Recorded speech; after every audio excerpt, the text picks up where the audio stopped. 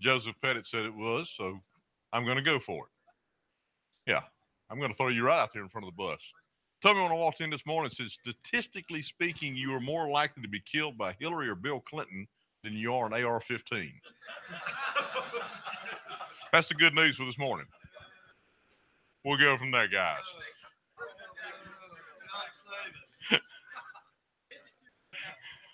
I do not endorse this message. No, I don't resemble the message either. Unfortunately, I feel a target on my back now. Guys, we're so glad you're here. If you would, just take just a minute and turn and speak to somebody. I want you to do one of two things. Either speak to somebody you don't know and introduce yourself, or if you're too cowardly to do that and you're going to speak to the buddy that you sit by every morning, tell them how you like about what you like about this this new series we're working on, the 12 Steps.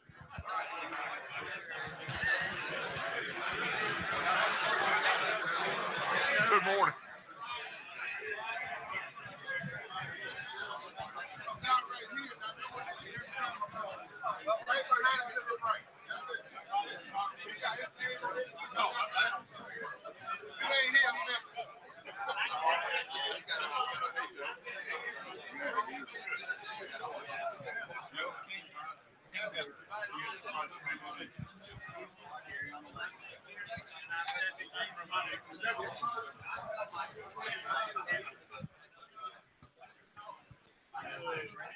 That's it. There's a mic.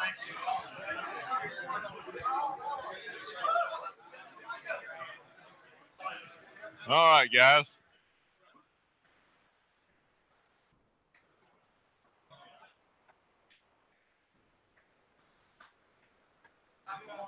Let's get started. Guys, we're so fortunate. I've totally lost control.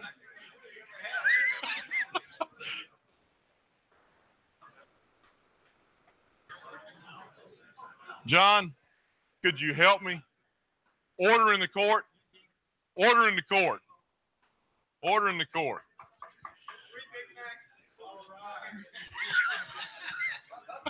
Coming right up. Guys, we're so fortunate that C Spire opens their doors to us each week and provides the breakfast and coffee for us. And what a blessing it is that they do that for us each week, and thank them for doing that. Guys, Phil just shared with me deer camp results of last weekend, and I'm not going to ask you. I'm going to ask an alumni and a new person here. Cadden, how was it? Best one I've been to. Best one he's been to. Best one he's been to. You always say it's the best one ever. It is. Well, I just wanted to hear from somebody else that it was the best one. It was the best one ever. Best one ever. Guys, we're continuing in the series of 12 steps. And as I've said before, 12 steps is not necessarily the 12 steps in the recovery of alcoholism. So 12 steps in recovery of any addiction. It's 12 steps, intentional steps in your growth in your relationship with Jesus Christ, our Savior and our Lord. And with that, let me open us with a word of prayer. Heavenly Father, we thank you so much for the opportunity of being able to gather here this morning. We thank you for C Spire, Lord. We thank you for Phil as he prepared the message for today and continues to work for those in the future. We ask that you would speak through him this morning and be over him as he travels back and forth. In Jesus' name we pray. Amen.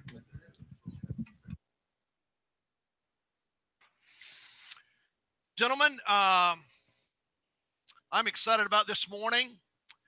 And as we go through the 12 steps as a framework for Christian growth and spiritual growth, we look at step 3 today.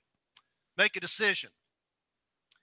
And I shared with you a couple weeks ago that I had a chance to introduce Billy Graham by doing my imitation of Billy Graham.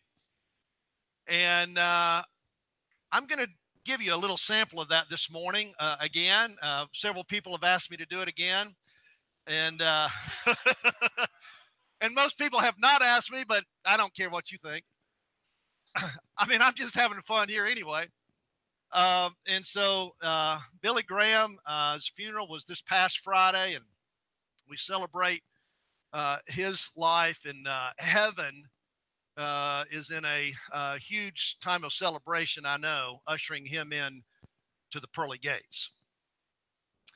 So several years ago, when we were in Philadelphia, we were working with Mrs. DeMoss, Art DeMoss's wife, Nancy DeMoss. She had a large outreach dinner party that was a black tie affair, and she persuaded Dr. Graham to come and speak as we were consistently having noteworthy Christian people come and share their testimony. So she asked Dr. Graham to speak, and she had a tent put up on her estate, and there was 2,000 people, a black tie affair under the tent. Yes, that was a tent. And I led a prayer time during the dinner with all of those in our ministry that were involved. So we had 100 or so people just praying at our local church. And afterwards, Dr. Graham came over, and when he walked in the room, this is what I did. Just the other night, I was talking to Ruth, and I said, Ruth, you can't do it alone.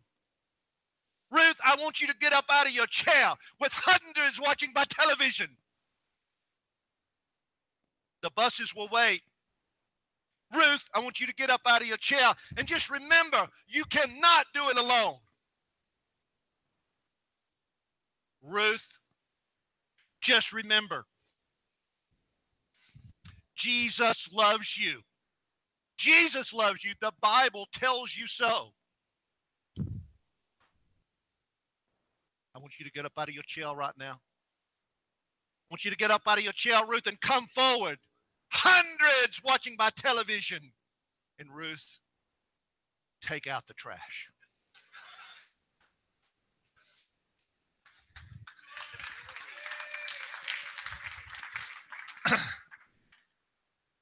I was on husband probation for 90 days. Carla would not let me out of her sight. She would not let me out in public after that. And she sure wouldn't go out in public with me after that. So it took me a while to recover from that.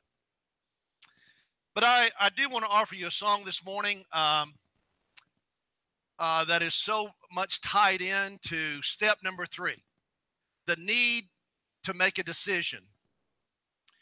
The true story behind the song, I have decided to follow Jesus, is very powerful. I want you to listen to this, listen to the words, hear the story behind the song, and may you hear the voice of God, and may your heart be prepared for what he has for us this morning. Words are on the back of your notes.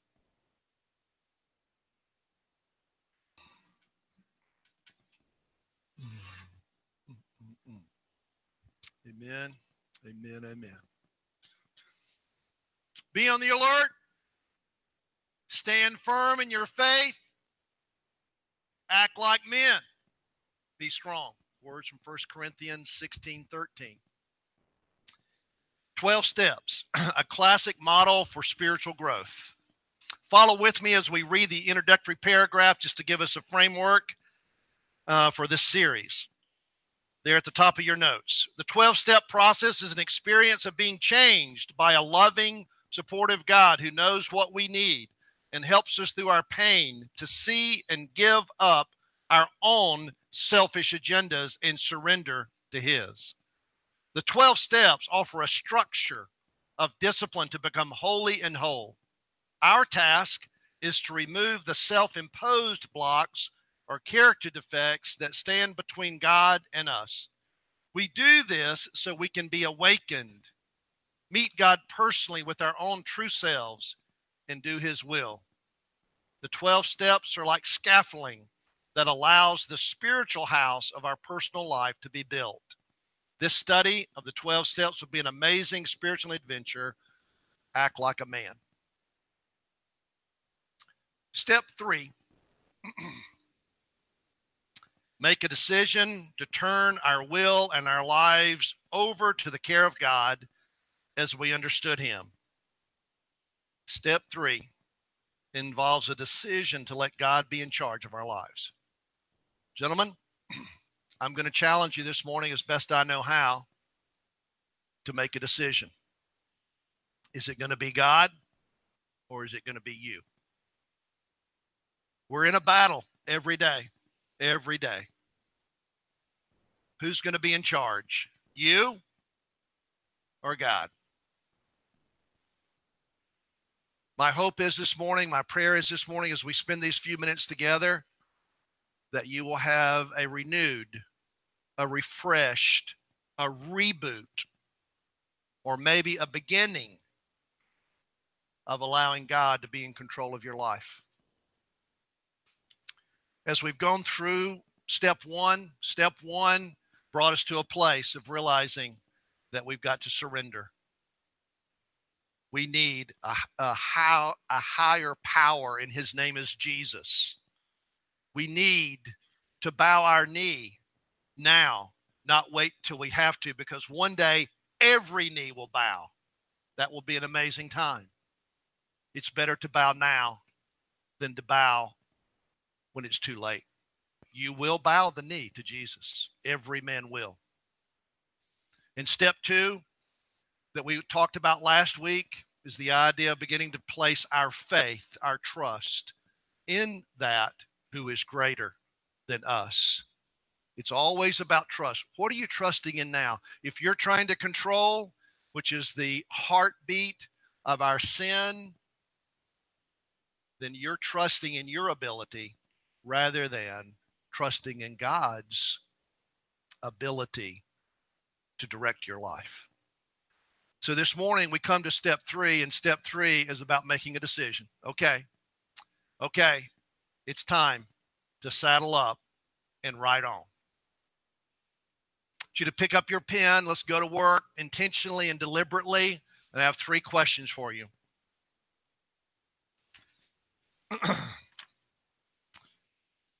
The first question that I'd challenge you with is, what are the specific fears that come to mind when you consider turning your will and your life over to God? What scares you about that? Turn your life over to God. Why is that so scary? What is it about that that scares you? As Joe mentioned, we just had our men's coaching weekend this past weekend. We had 38 men at Ebenezer Place, our 21-acre retreat site in Holmes County. We believe that to be an awesome place because, as Genesis 28 says, that when God moves into a place, as Jacob said, a certain place becomes an awesome place by the presence of God. One of our men who was there, that will go unnamed, made a decision to go seek 90 days of treatment. He left on Sunday afternoon, not to go home, but to a very, very, very scary place for him, and that was to check himself in to a treatment center for 90 days. He was scared and excited at the same time. What fear must you face? I really believe that if you want to grow, if you're serious about growing, not just surviving, not just controlling, but if you're serious about growth, ask God to reveal what you're afraid of and start facing your fear. You'll grow. You'll grow. Second question.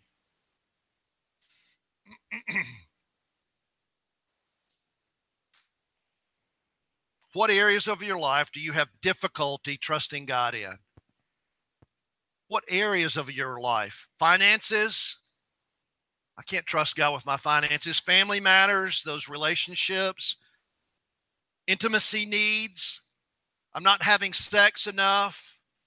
Therefore, I have to look at pornography. That's my only escape.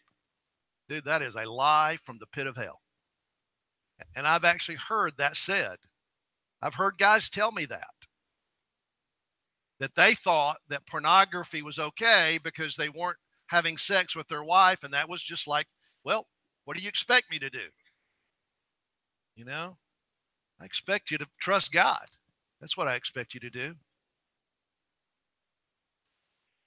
Guys, I have to tell you that I'm a very blessed man. I mean, I'm such in a great season of my life, and that could change this afternoon. So there's a part of me that's hesitant to even, like knock on wood, hesitant to acknowledge where I am. But I'm in a good place. I've been in dark places in my own life, but right now I'm in a good place. But I'll tell you that the hardest thing for me right now in my life, and I would ask for your prayers, is trusting God with my two daughters. It is such a hard place.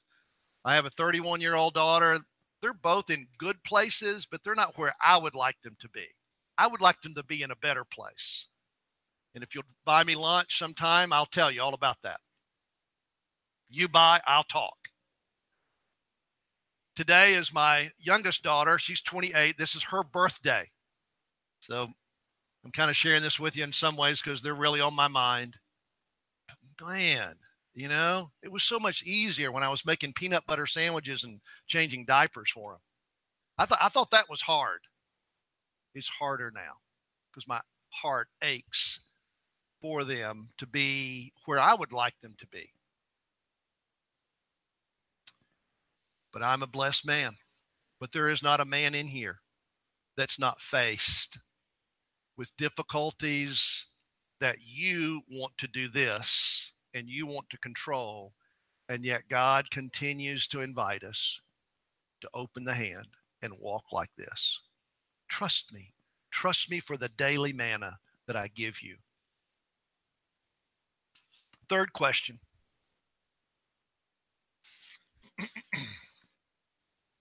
Have you made a commitment to your life to Jesus Christ? Have you decided, as was in the song, to follow Jesus? There is nobody in here that's made that decision that does that perfectly. That's why it's by grace. It's not by performance. If I wanted to make you feel really guilty, I'd ask you, how's your prayer life? How's that work for you? Oops. Well, it's okay. How many people have you led to Christ this week? Well, not too many, just enough. So there's all kinds of ways for us to feel guilty. None of us do enough because it's not about doing enough. It's by God's grace. But I want to follow you, Jesus. I've decided to follow Jesus. One of our guys came up to me Saturday morning, or no, it was a Sunday morning at Deer Camp. We call our men's coaching weekend Deer Camp. And he pulls me aside. He said, Phil, can I talk to you a minute? I said, sure. And he said, now I've got a couple questions for you, and you might want to think on these because they're hard questions, and it's okay if you can't answer them right now. But I just want to ask, and I'm thinking, okay, here it comes. Stump the professor questions. And I said, okay, that's cool. He said, first question, and he's really struggling with the whole God thing and Jesus thing, and he had come from out of state and come a long way and heard about us and wanted to be a part, and he didn't really know what he was coming to, but he was starting to get the idea by Sunday morning. And so he said, okay, first question, he said,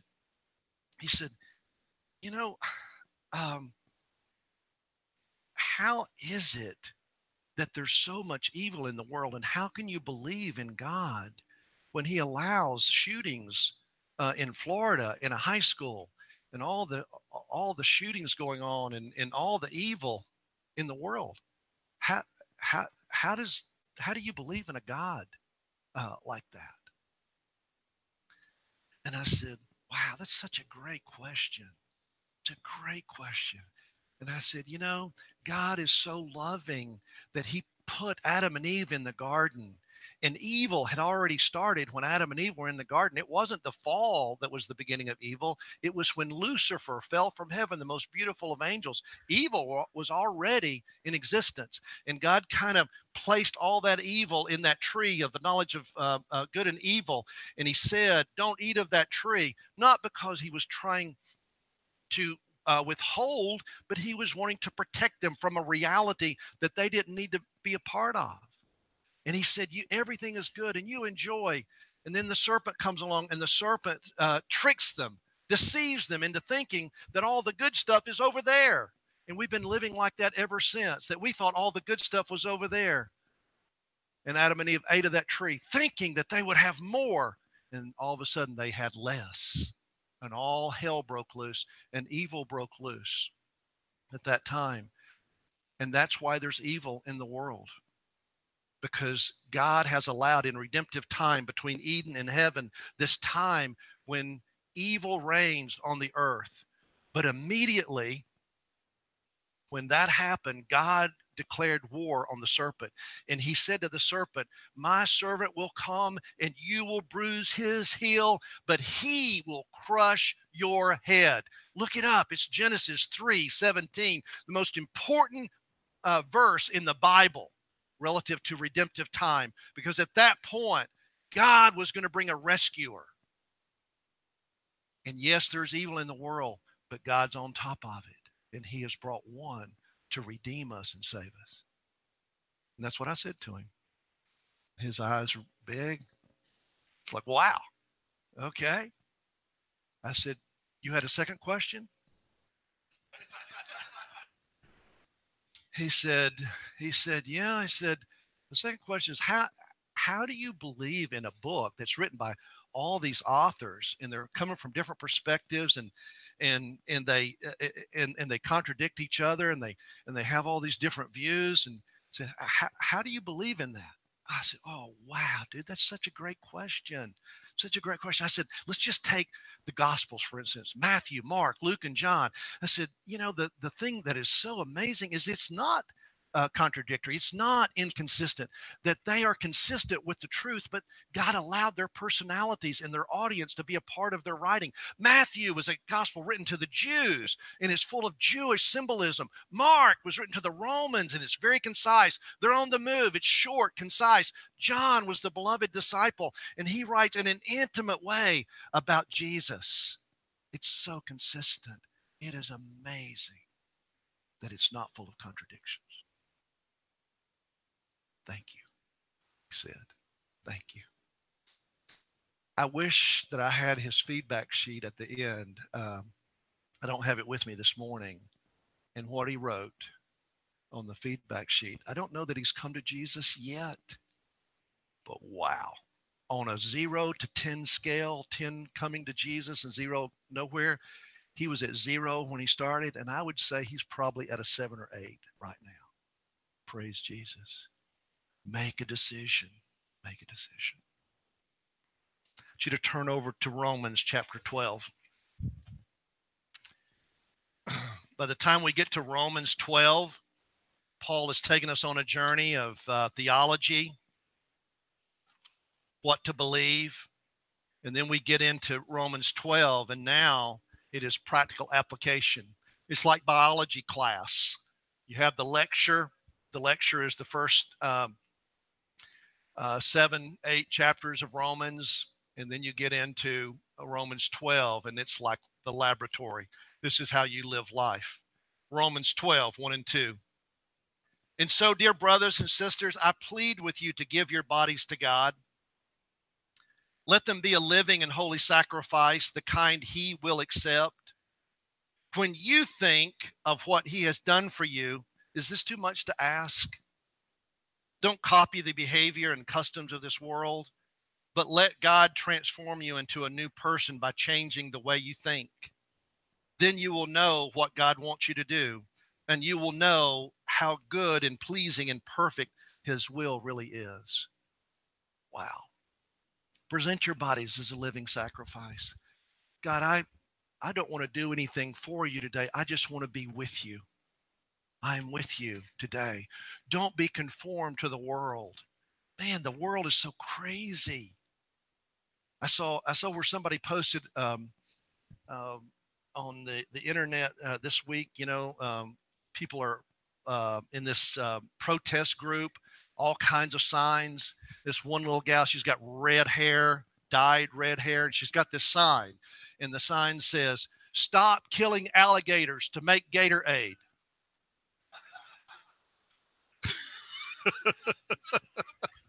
True. I saw it, dude. I saw it. It's like, bless her heart. That's what we say in Mississippi, Bless her heart. All that Gatorade going to waste and those alligators being killed every day. It's just not right, It's just not right. Don't be conformed to the world. Look over at Mark chapter 12.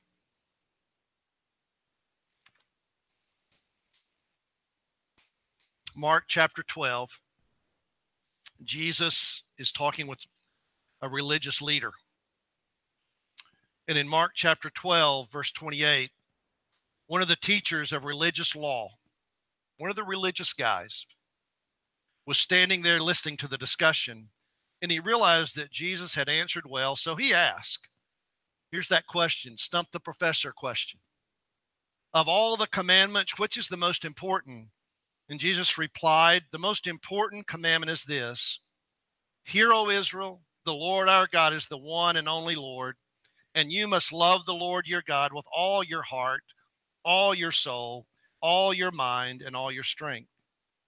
The second is equally important. Love your neighbor as yourself. No other commandment is greater than these. Love more, love well. Love.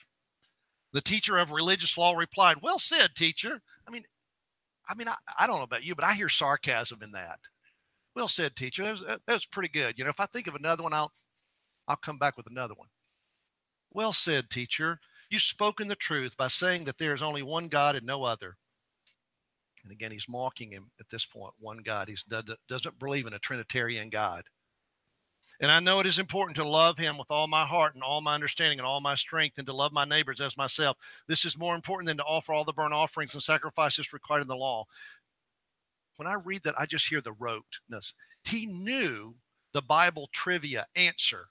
He knew the intellectual answer, but there was no heart in that. There's sarcasm in that. Realizing this man's understanding, Jesus said to him, you're not far from the kingdom of God. Wow. Jesus got a little sarcasm in his own voice there. You're not far, but dude, you ain't there. That's the implication. You're not far. You can see it from where you are, but you're not there. It is possible to have all the right answers and to have no heart. You can be right in your head and you will die because of the heart. And after that, no one dared to ask him any more questions. Discussion over. Discussion over. Make a decision who you're going to follow. Who you're going to follow. Turn over with me to Matthew chapter 4.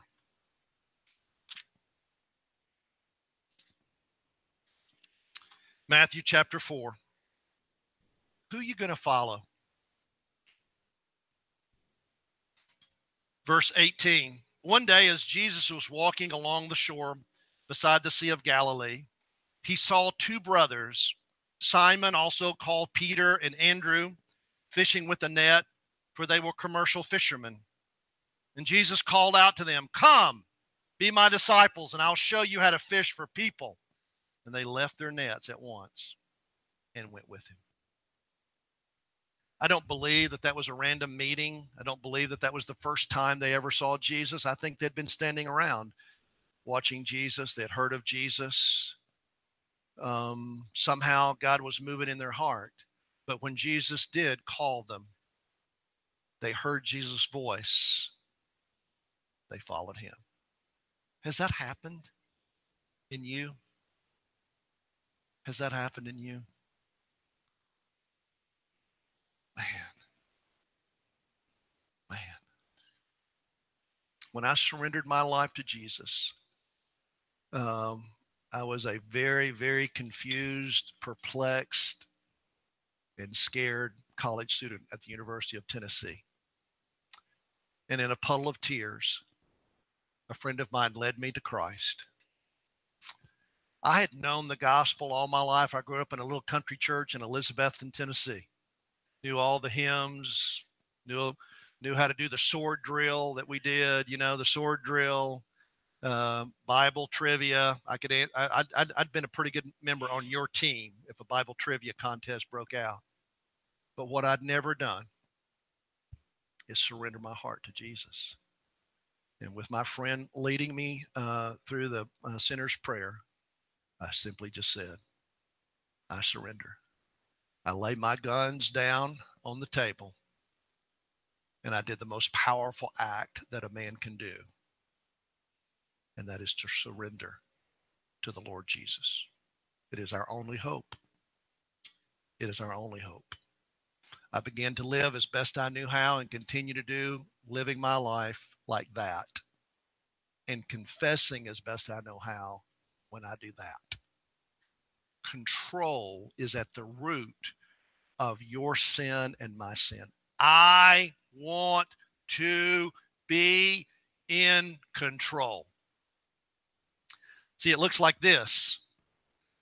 If we're going to work with step 3, it's all about a choice. I've got to make a choice. And either I'm going to go toward control or I'm going to go toward surrender.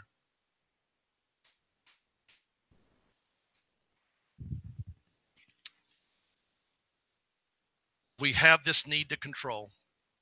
It's interesting that the big book of AA describes the alcoholic's most basic problem not as alcohol. Even AA says alcohol is not your problem. Isn't that interesting? I thought alcohol is my problem. I've quit drinking, but you know what AA calls those who have quit drinking but are not in recovery? A dry drunk. You're still a drunk because you're still trying to be in control.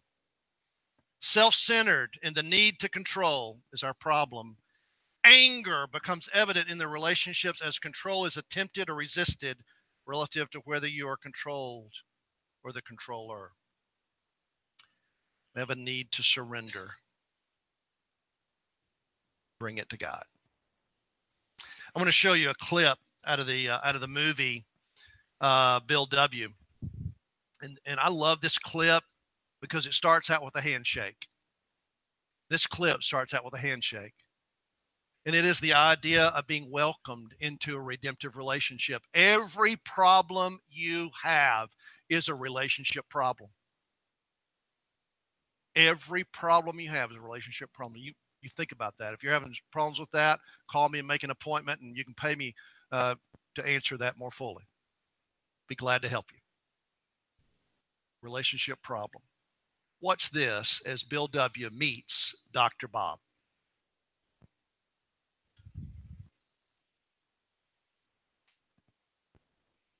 Wrong clip. No. That's the one from last week, Jeff. All right. You work with that. We'll continue. Surrender is hard. Surrender is hard. How do you know if you surrendered? How would you know? Again, part of the challenge in knowing whether or not we've surrendered is knowing that we're feeling something different. The healing is in the feeling. Intellectualization versus experiencing the emotional meaning, very important.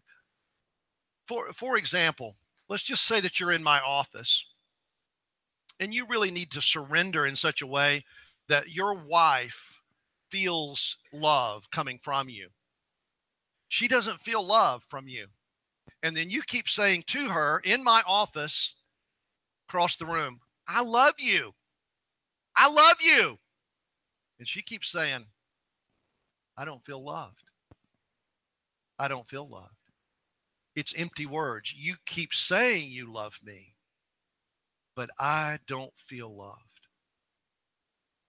And you're going crazy by this time. It's like, I can't believe you won't trust me. I said I love you. And she looks back and she says, I don't feel. You know what I would do at that point? Is I would ask her to leave the room, because I don't want to embarrass you in front of her. I'd ask her to leave the room. Then I'd look over at you and I would say, dude, quit trying to persuade her. Quit trying to persuade her. And when she comes back in here, you get down on your knees and you say, I have failed. And I'm emotionally broken. I don't know how to love you. I truly don't. I want you to show me. I'm teachable. Help me to know. I am so sorry for how I've hurt you.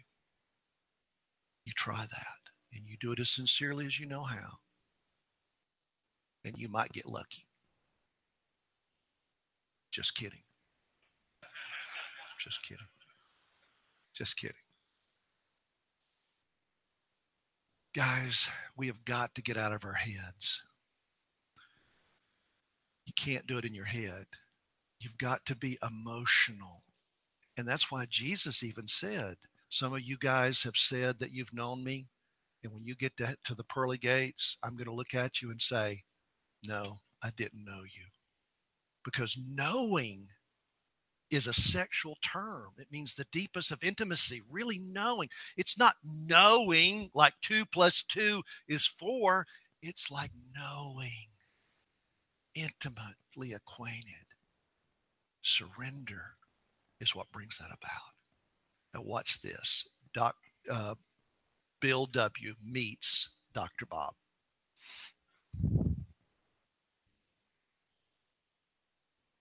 I love that. I love that. We believe in an incarnational gospel. That's what the Bible teaches. An incarnational gospel is Jesus with skin on it. I need people that reflect Jesus to me. I can't just read about Jesus. I need to experience Jesus. I need to feel loved. And the way I have the best opportunity to feel love is to surrender and make a decision to put my trust in a power greater than me. You know how to know that you've not surrendered? Is one, is there's no feeling, intellectualization. Number 2 is there's lots of anger.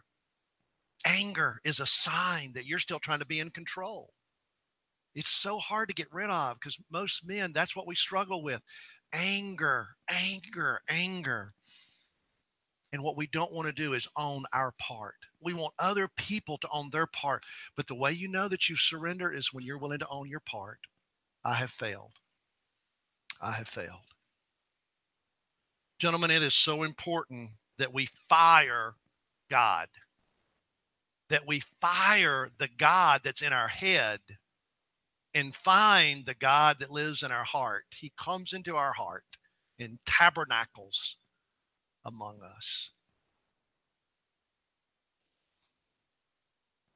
Decide to follow Jesus. As Billy Graham said, you can't do it alone. You can't do it alone. Make a decision to give up control. Let's close in prayer. Father, thank you so much that you have given us a power greater than ours. You've even given us faith to believe in you. You've given us an object that is always with us, and his name is Jesus. Help us to submit, surrender to that, believe in that, open our hands from a clenched fist and trust you in a way that brings life to us and love and healing to all those around us. In Jesus' name, amen. Have a great week.